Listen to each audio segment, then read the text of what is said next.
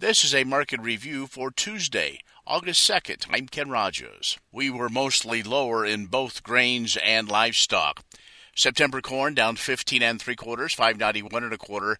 December down 15 1/2 at 594 1/4, and March down 15 at 1601 3/4.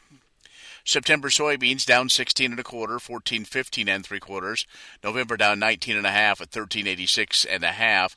January down 19 1/2 at 1393 3/4. December soybean meal up 380, 403.10. December soybean oil down $1.87, 61.39.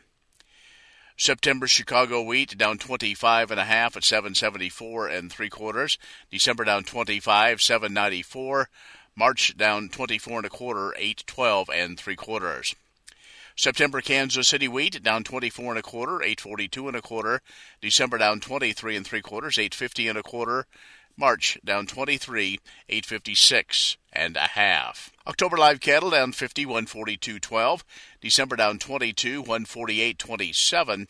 February down 25, 152.77. September feeder cattle down 165, 181.45. October down 127, 184.20. November down 87, 186.07. August lean hogs down 60, 119.85. October down 60, 196.22. December up 2, 87.75. The energies were mixed. Natural gas lower, but gasoline, heating oil, and crude oil higher. Financial markets lower.